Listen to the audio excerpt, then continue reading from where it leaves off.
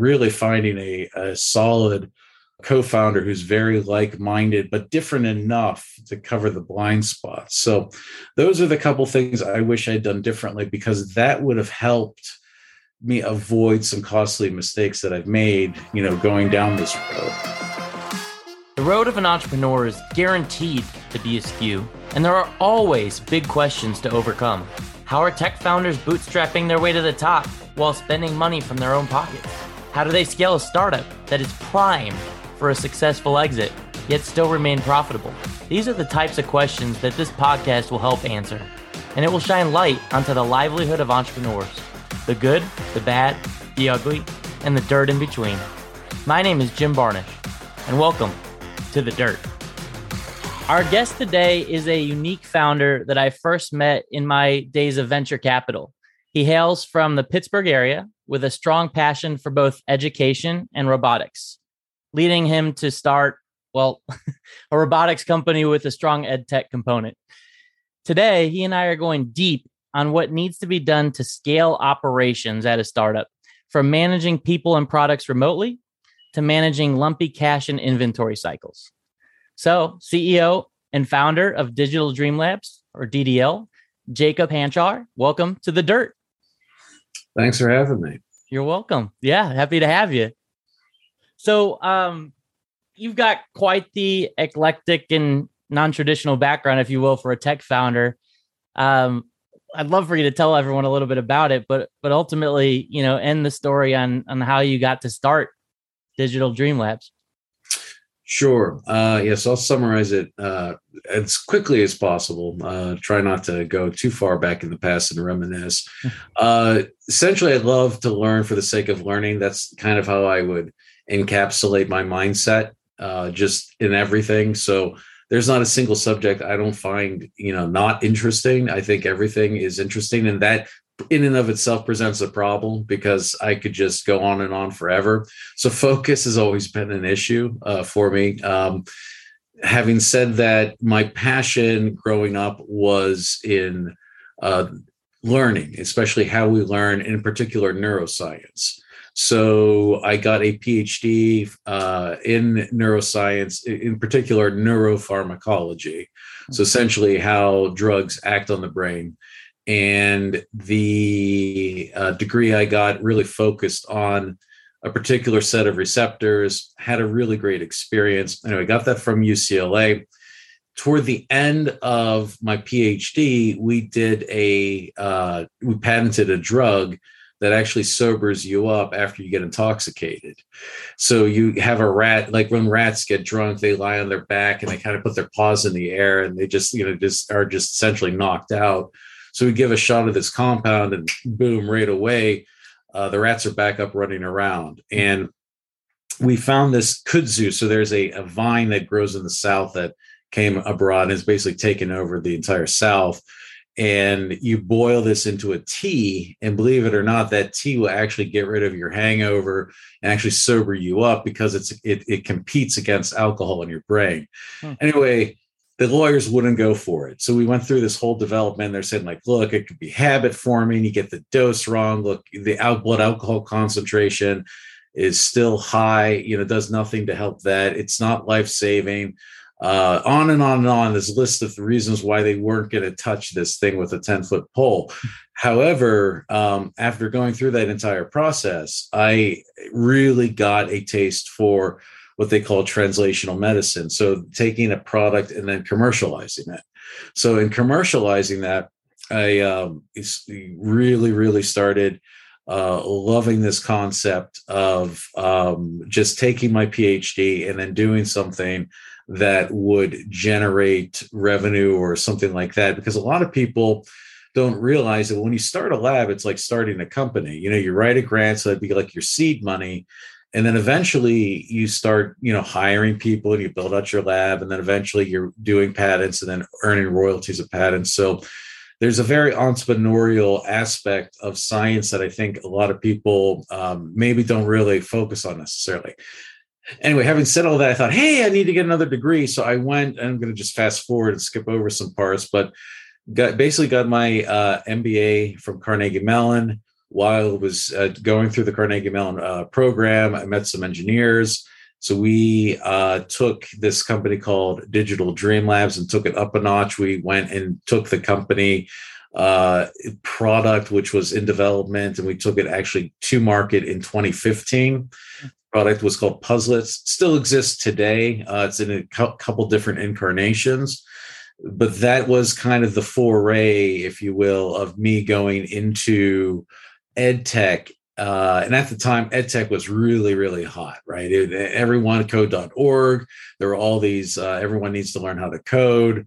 So 2015, 2016, very, very hot for that, for just coding in general. And then we did a partnership with Wonder Workshop, which makes a robot called Dash. And that's whenever I started getting interested in robotics, because our products would sync with theirs. So it got rid of the screen entirely. So you don't need to have an iPad anymore. You'd have our product Puzzlets, which we call the play tray, moving around little puzzle pieces. These puzzle pieces essentially are telling the robot what to do, where to go. And parents loved it because it got rid of the iPad. And now you could do direct interface, which was fantastic for a lot of people. That got me interested in robotics. So this is around 2018. And I started thinking, you know what? It'd really be great if we had our own robot versus having a partnership. Maybe we can actually start making our own robots. So just as I was thinking about that, another Carnegie Mellon startup called Anki, they were basically going bankrupt. They went into what's called the assignment for benefit of creditors, which I call, bankruptcy light. It's essentially kind of like a portion of California law that just makes the transition of assets faster. It just, okay, who gets what, whatever's left over. And that's what happened. I bid, and miraculously I won. And then we were able to essentially restore the platform. We restored the platform, and the rest is history, as they say. Now we're in production making vector robots, and it has been an adventure, to put it mildly. And we can go into more detail about that, but that's what brings us to present day. Digital Dream Labs making vector robot first. That's the one that we've now restored fully to manufacturing. And then we have the other robots, which are coming soon after. So that's it. Yeah. Digital Dream Labs. Thanks for that. Thanks for that introduction. Sounds like more like an adventure and a half than an adventure, maybe even a double adventure. But when all's said and done, you've really seen a lot of evolution. We don't want to call them pivots, but changes in evolution in the company, right? And evolution in both through acquisition and organic growth. And you did that through Bootstrap, correct? Pretty much, yes. So, and this is no secret. I know everyone's trying very hard in the Pittsburgh area, but, Pittsburgh's a capital desert in comparison to other parts of the country, right? You take a look at Boston, you take a look at Silicon Valley, of course, you take a look at other places. We're missing several zeros at the end of the amount of capital that's deployed into local companies. So, essentially, you are forced into running a business practically and making hard decisions and doing things that most startup companies aren't forced to do, simply because you have a lot of backers backing you. And I'm very grateful. We do have investments, but compared to the rest of the world, it's minute. And we have to make sure that every dollar is deployed properly and that we're getting the full impact of that dollar in whatever we do. And the investors that we do have are very practical. And believe me, if I'm not doing something that they don't like, even though I'm the largest investor and I have the controlling stake in the company, I hear about it, which is good. There's this reinforcement of discipline. We are not going out and coming up with vanity projects. We're not coming up with things that might work. We're focusing on things that kind of have to work because we have no alternative. And there's been a lot of shifts that connected to that. And one common theme that you and I have talked about is operations, right? And the evolution of what that team and the operation needs to look like. What does operations actually mean to you, and why is it important for the business? Yeah, and COVID made the whole concept of operations really weird, and it's still really weird. So the one downside, so to speak, of hardware, and there are several downsides to hardware, but the biggest one is the being able to touch the product, being able to actually be physically present, and you really have to have that for the team. It's hard to do stuff that's armchair. It's hard to do stuff, and I'm very guilty of it.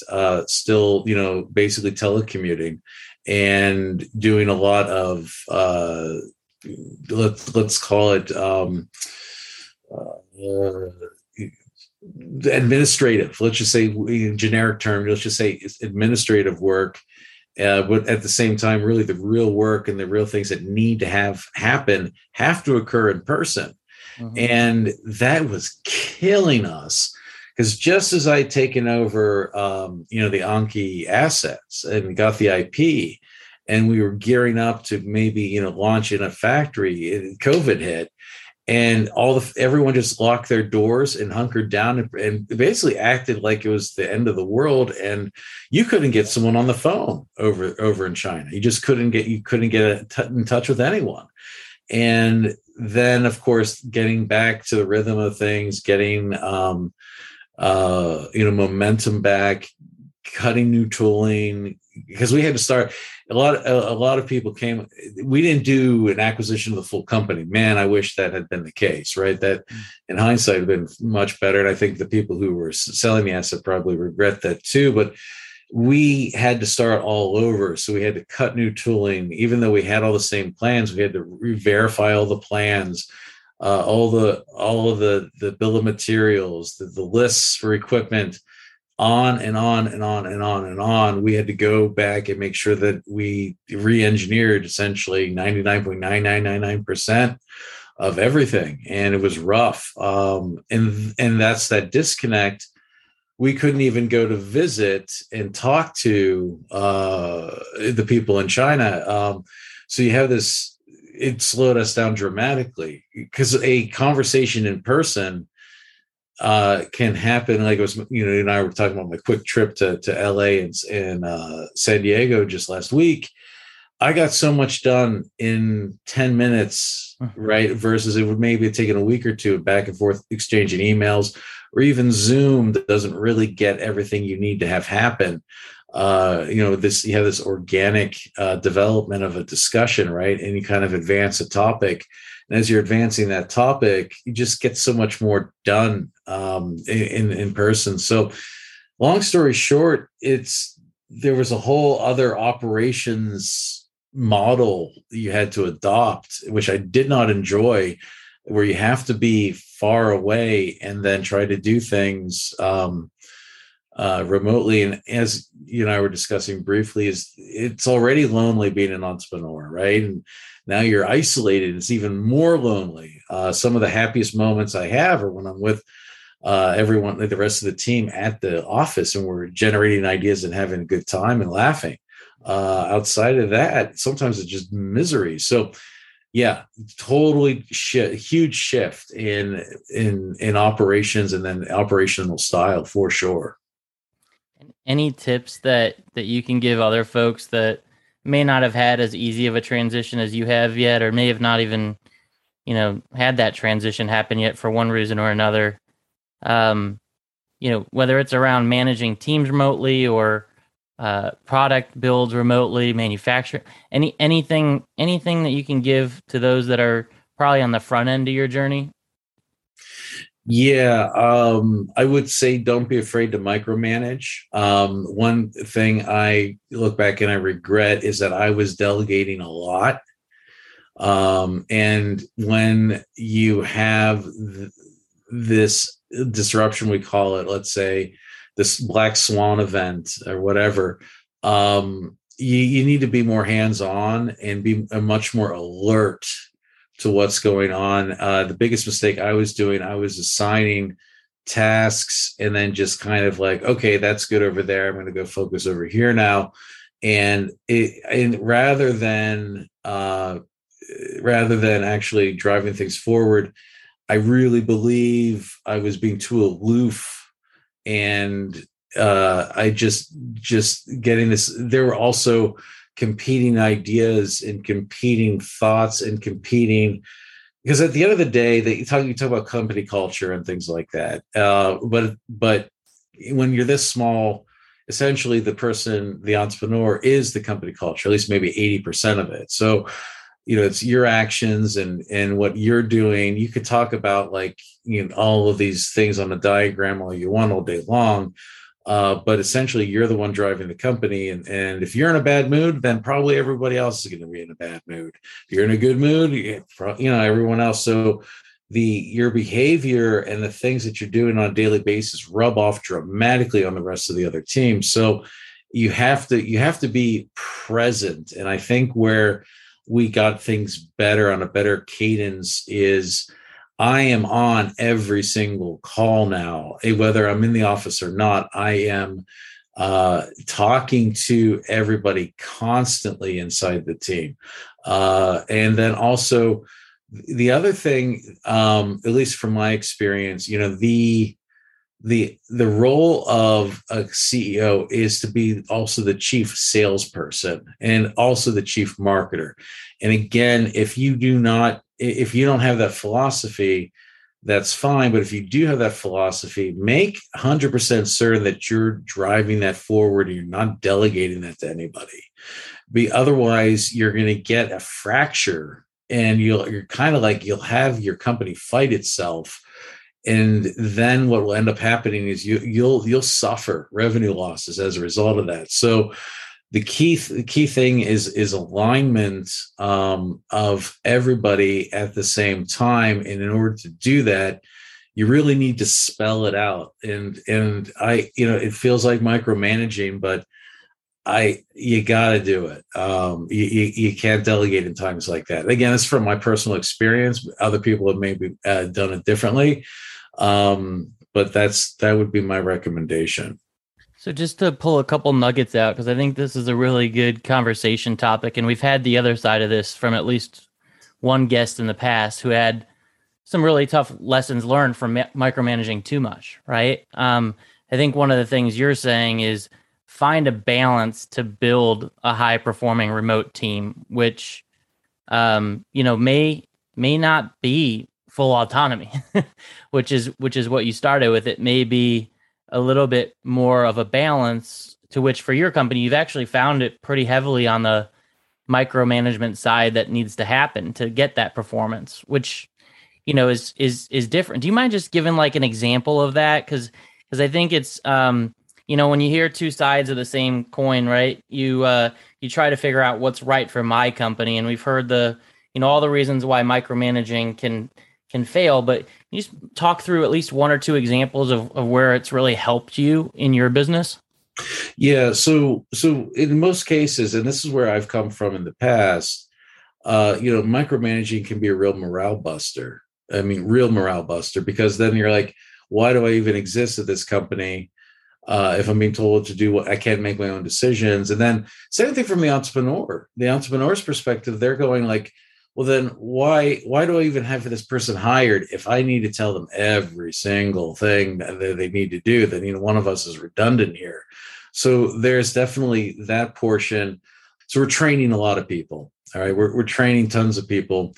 And for us, it's tons. I mean, it's like a dozen or two. We're not like GE or something like that. But let's say we have 10 people we're training. Okay. So there's a reimbursement program, which is fantastic, by the way. I recommend everyone take a look at it. So there's a training reimbursement, and we get it through CCAC. I think from the state, you can get up to $75,000 a year if you're training people. So for example, I took a class, and a couple other people in the company took a class so we can ship batteries. Okay. And so now we can ship lithium batteries. Okay. And that's important, right, for us. So because we're shipping all the time, and rather than find a outsourced company, sometimes it's just better if we just ship the box ourselves and call it a day. Okay, great. So let's say there's another thing, a circuit board. Someone needs to learn how to solder a circuit board. the biggest mistake in what I did when I expected other employees to do this is that I didn't fully train them on how to really get it done, and then didn't really follow up. So what I should have done is, for the first couple, really made sure that they understood absolutely everything, and really breathed over their shoulder to make certain that, they're doing it correctly. Because what ended up happening is I thought, oh, they'll figure it out. I'm delegating, right? So here it is. Here's the opportunity. It's straightforward. And then follow up a week or two later. Wait, this was done incorrectly, and what I've discovered happens, and when you delegate to people, but you aren't clear about the expectations, they will freeze because they're terrified of making a mistake. And you can tell everybody inside your company and say your culture, like, it's okay to make mistakes or stuff like that. It's human nature, just because we're ingrained, from being kids, like, oh my God, I don't want to make a mistake. If you want to find more of a balance of micromanaging, like really, really train that person excessively, monitor the person a couple weeks afterwards to make certain that they've gotten a couple runs of this, and then finally get it done. Because there's some paperwork, believe it or not, has been hanging out there now, and I didn't know about it. So it's been hanging out there, let's say, for 6 months. And what ends up happening with an employee is they let it drag out, right? Then they haven't done it. Then they start covering it up because now they know they're in trouble.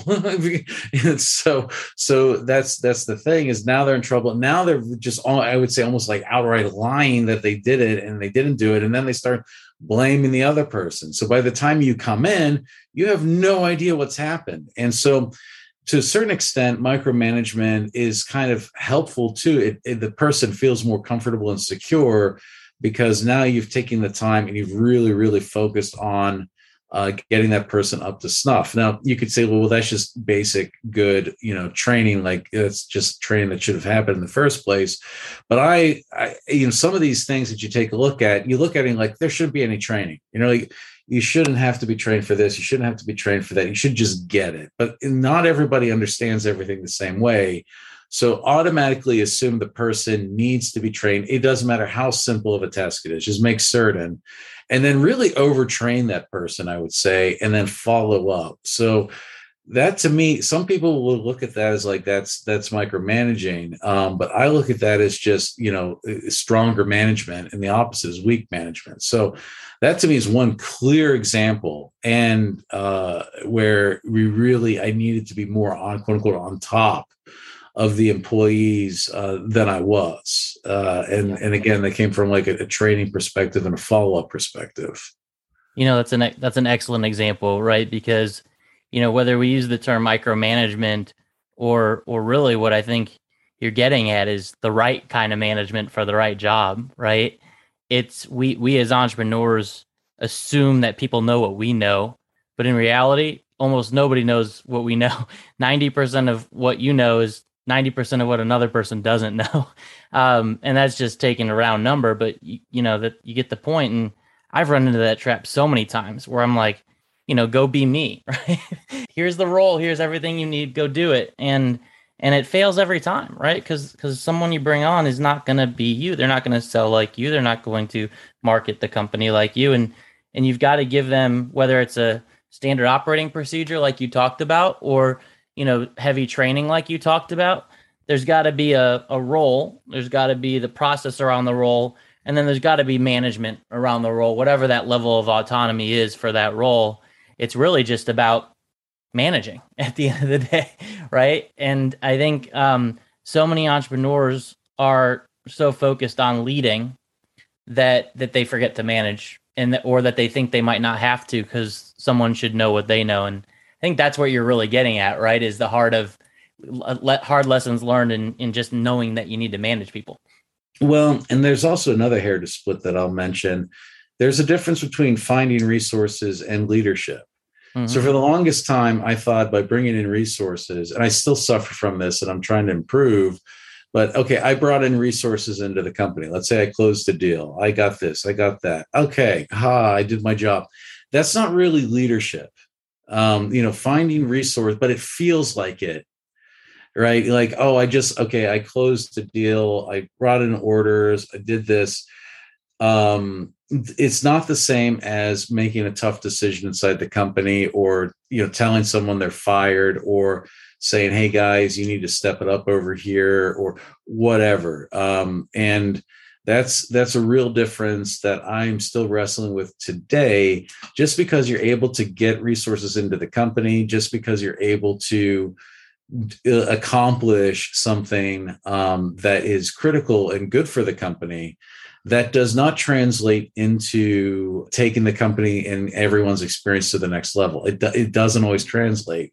And that's another thing that I continue to wrestle with, because leadership I'm sorry, it's subtle. There are all these books on it. There's all of these studies and countless stuff. And I guess maybe that's why there is so much, because no one really knows what it is at the end of the day. But there's this, it's more than just, hey coach, give me the ball at the last second. It's more than just showing up every day and, putting in the effort or things like that. It's so multifaceted that you can't really boil it down into just one thing. It's definitely a process, and everyone has their style. And the other thing too, one person will say that person's a great leader, and the other person will say that person's a terrible leader. And what's funny is leadership's a two-way street. That's the other thing I've found. One person finds their leader like, oh, you're a great leader, I think you're fantastic. Other person's like, you suck. I'm like, and the thing is that the employee's not getting out of you what they need to get out of you. And you're not giving them what they need. And maybe both are incapable. That's the other thing too, is at a certain point, you just have to have the team where you jive, and you really can't worry about, do I need to coach you more? Do you get it? Do I need to, again, for the 100th time, try to impart what I'm trying to say to you? After a while, I think both sides need to weed themselves out. Just say like, look, his leadership style or her leadership style, I just don't like it. I don't, they're a good person and all that stuff, but I don't really like what they're doing. And the leader at the same time is like, look, I cannot revise my brain sufficiently enough to be able to accommodate this person. And you see that all the time, with sometimes these tweets that are from some of these, big time CEOs, and they're talking about this, that, or the other thing. And you go, whoa, some people are like, I would never work there in 100 years. But then another person's like, there are glorious leaders. So there is this personality too, where things like the socks have to match to certain organizations. And that's getting back to, 80% of the culture is probably the leader. So that's where things kind of gel, if you will, at the end of the day. Yeah. And hiring and firing and motivating in a consistent manner across it. Right. I mean, because that's really what it is at the end of the day. Not every person is a good fit for every company, or even the same role in every company. Right. It's gotta jive. It's gotta mold. And one thing that I see people doing all the time as it relates to their operations is hiring fast and firing slow, when in reality it has to be, hire slow and fire fast, in at least in a startup environment. Have you experienced any lessons learned, we'll call them, along that same route around, hiring and firing and building of your team? Yeah, for sure. I think every entrepreneur has, and I've subscribed to that model.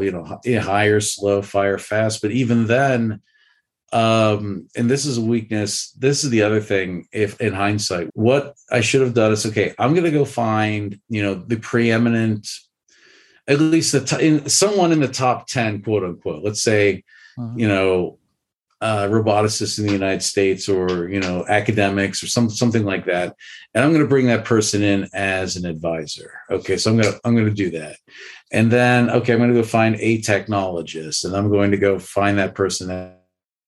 So those two things I should have done immediately to kind of cover for a lot, because I would have saved lots of money and mistakes, right? Because I made mistakes in hardware.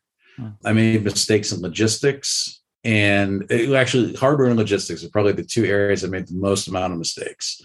And that probably would have diminished some of that. And then also pulling in a quote unquote, a true co-founder, really bringing that person in who's in the same bracket as you, whether it's mindset, lifestyle, position in life, you name it, right? Like, because if you have someone who has different life experiences or has a completely different mindset. Now, I'm not saying like go find a yes person, right? To just always, agree on everything, but at least, because I've seen this in other companies where you have one founder, say it's a single person, 100% career driven, boom, they're going to do they're going to get it done no matter what. And then you have another person who's like, okay, the career is not number one for them.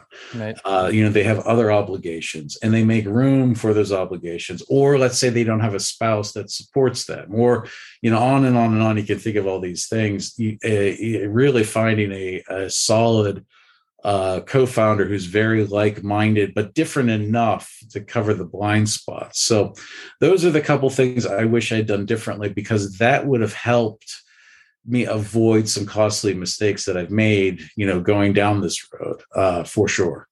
Yeah, no, well said. I mean, and partnerships bring their own challenges, right? Co-founder partnership, however you want to look at it.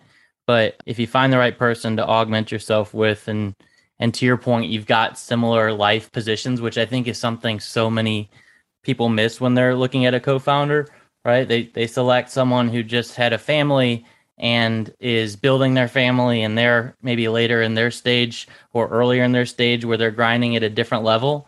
It's immediate expectations that are unmatched. And that could have been figured out before you even got started. And so taking the time to make sure that not just business goals, but life goals are connected to the conversation, because we're humans after all, that's a really good point, Jacob, that a lot of founders miss. You mentioned a couple things around logistics, and in my intro of you, I mentioned the inventory management and lumpy cash cycles that we've talked about before, and how that can get in the way of scale and financial management. How have you been able to push through some of those challenges? And what were those challenges around inventory and cash? Yeah, and literally push through is what we had to do. So when we took over and then we started resurrecting manufacturing, no one wanted to take a risk on us. Nobody. The old manufacturers from the old Anki days, they didn't want to touch us. Even though I was going to offer I offered all kinds of what I thought were sweetheart deals, and surely we'd get this done and no problem. But no, we had to do everything ourselves. And so that tied up a ton of cash. Lots and lots of cash. And then obviously with production delays and things like that, we're sitting on all this inventory and we're bleeding to death. And the thing is that, we had this massive surge of interest. Like, demand to this day is not a problem for us. It's really supply and really trying to meet that demand and find the components and, get everything built. And on and on and on when it comes to, manufacturing. Now, I think finally we're at a level where we're happy and things are moving forward. And we've really been, fortunate that we have survived this really nasty downturn. You take a look at it, it's actually been a blessing, because we went and we secured a lot of these components. That's how long we've been sitting on them. Mm-hmm. We secured these components a year before this huge wave of inflation. And we're stuck in this very ironic spot right now where usually if you do things in bigger batches, the prices go down. But that's not the case at the moment. Actually, because you're on the spot market and you're scrambling to find basically any part you can think of, our costs are going up in making more. It's really weird. And that's another thing we've had to wrestle with is like, okay, maybe we maybe we defer this next round of manufacturing until next year, so that way we're not upside down. Because then it becomes a question of like, okay, but then, okay, well, maybe we're not going to hit as much revenue, you know? So then it comes down to, do we want to be profitable, or do we want to show growth? And then you start getting this really hard question where it's really in your face. You're like, okay, yeah, okay, we'll buy these components. That's going to drive up our cost of goods. That means our margins are going to be much more narrow. That means we're going to probably lose money, but we'll show growth. We'll show, we'll get it. We'll cross the threshold into 8 figures and beyond. We'll get much higher than we were hoping for this year, and we can revise our numbers upwards. Okay, great. But then you're sacrificing profitability, and then you're thinking, okay, if we're sacrificing profitability, where's that money? Where's that shortfall going to come from? Are the investors going to stick with you or not? Are you going to be able to do a raise where you get another X number of for your tranche, right? So again, it gets tricky. What we've been trying to do is try to operate as lean as possible and really only sell in channels that make sense. I've really been focusing on developing our e-commerce. At least we have control over there, and really focusing on areas, control. And then that way I can at least get some kind of I can at least tell myself, okay, look, we are strong here. Therefore, I can build defenses if we run into troubles later on. So that's kind of what we've been doing a layered approach and being very pragmatic about things we have control over, and making sure we have the right relationships in place where we're making a decent margin off of our product. Some great tips in there. That's awesome. And I'm not sure if I'm allowed to share this, so we might have to delete it if I'm not, but I believe you're considering taking on some financing and investment to scale operations either even further than you guys have to date. Is that correct? Yeah, so we're considering a Series A. We've been looking at either, there's always the concept of IPO, but there's all kinds of SPACs right now. It's a weird time in the market because you have, last year, there were a lot of companies that were our size going public. And I really strongly considered it. In hindsight, I'm glad we didn't, because we missed a couple of our milestones due to the production delays, and the market would just eaten us alive. They just would have just hammered us so hard. It would have been ugly. So kind of dodged a bullet there. Now we have all these SPACs, these special purpose vehicles, right, that are running out of time, and they need to find somebody, or else they're going to forfeit a lot of the money and the time and the infrastructure they put together to take these companies, these shell companies, basically on NASDAQ. I'm oversimplifying, but let's just, use it that way. So I have a lot of people knocking on our door now saying, hey, the clock is running out on our SPAC. Could you guys get involved with us somehow? So we're having those discussions as well. I think at the end of the day, it makes the most amount of sense to keep the company private, to maybe have to put together some kind of Series A. We've been basically just stitching everything together through angel investors and through some local funds that are really like what we're working on. But we have no formal venture involvement whatsoever. It would be great to have an institutional investor come in and really kind of solidify our position in the market. I just don't see that happening in the near future until we've really proven ourselves more. We have had plenty of people, again, who've stepped forward and said, look, we'll participate in a round. I'm like, okay, will you lead? And everyone's like, no, right? Because leading a round is very different than participating in one. And a lot of people do not want the underwriting risk with taking a company and doing all the due diligence and taking the blame if it goes sideways. And the weird position that we're in, the company before us went bankrupt. So immediately everyone's like, well, what makes you so much smarter? What makes you so much better than the previous people? Because these people who were doing this, they're pretty smart. They were pretty sophisticated. They were pretty with it. How are you going to be better than them? And, the answer to that question is just that we're in a different time at this point where I can generate more revenue streams than they could. Mm-hmm. So versus just, a 30% margin on every product. I mean, our margins are much healthier than that now, thankfully. But, we have a cartoon, the Cosmo and Friends on YouTube, that's generating revenue. So not only is it an advertising vehicle, it's also generating revenue. It's a 50% net revenue deal, which is fantastic. So our ad is making money through ads for other ads. It's fantastic. It's a great business model. Yeah. So we have that licensing, right? And then we also have the ability of the other assets that we have. Other companies are interested in licensing our IP. It does this, does that, et cetera, et cetera. So we have our IP assets that we're licensing as a second revenue stream. And the third revenue stream, the one that's probably the most attractive and that really has helped us get through the lean times, is this subscription model. Now where we have a robot and we're kind of treating it like a cell phone. And really that's where I see this company going. That's where I see our products going. I see us as a company just going in general, is that we are going to turn into your basic cell phone model where you have a 2 to 3 year contract. You sign up. You don't really worry about the cost of the device. And then, you have your pet robot wherever you want to go. And we're eventually going to put an antenna in that. And it'll always be connected. So you'll always have this robot at your disposal, and it'll behave really like a companion. You don't have to shut it off. You don't have to have it go back to the charger. You can really keep it around.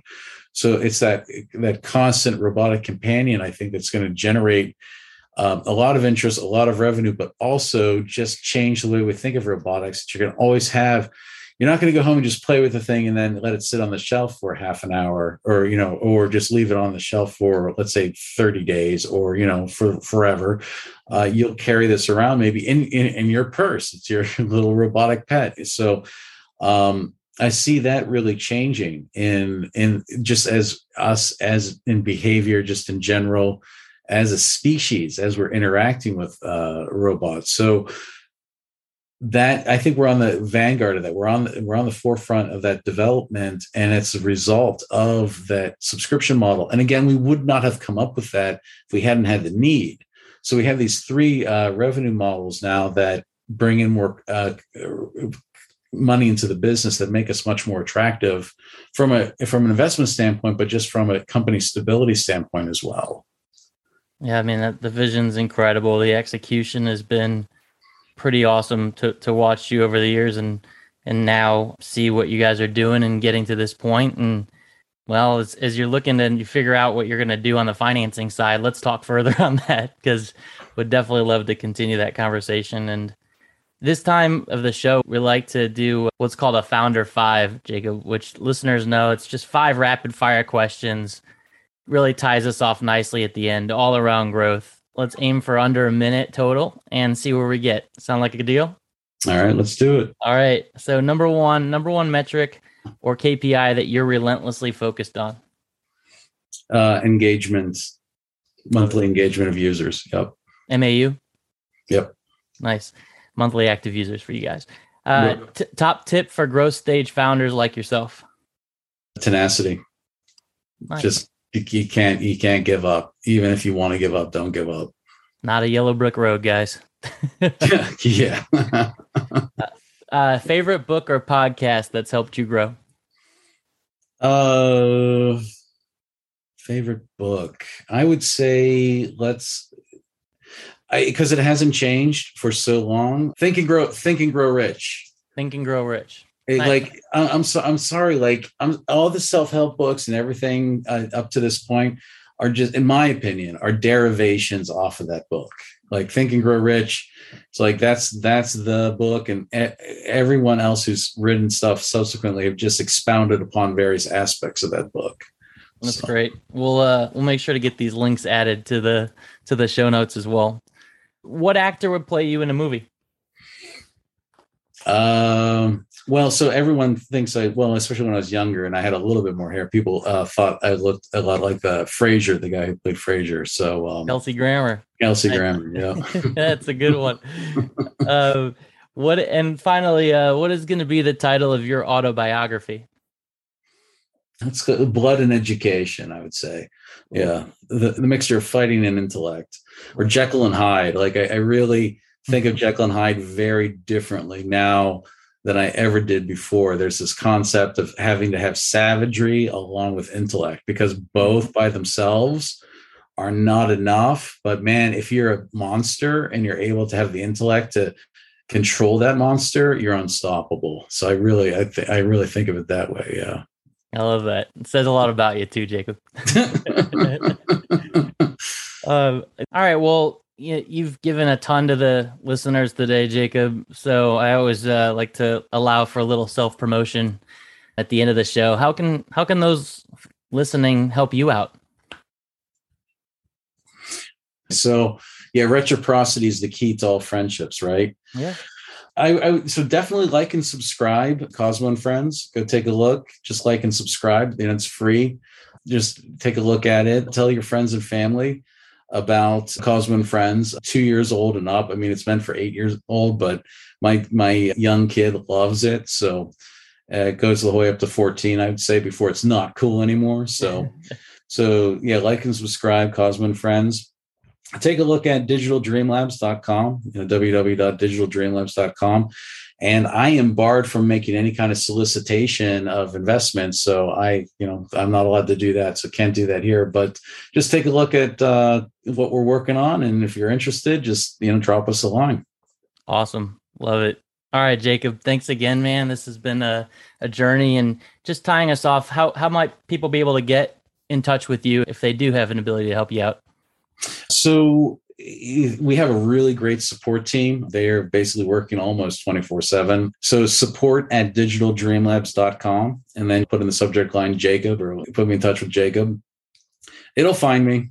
Believe me. Just email support@digitaldreamlabs.com. There you go. Yep. Delegation at its finest. All right, man. There you go. Have a great rest of your day. Thanks a bunch, Jacob. All right. Thank you. Bye. If you loved today's episode of The Dirt, make sure you rate it on your favorite platform. And if you really liked us, go ahead and leave us an honest review. Thanks again for tuning in to The Dirt.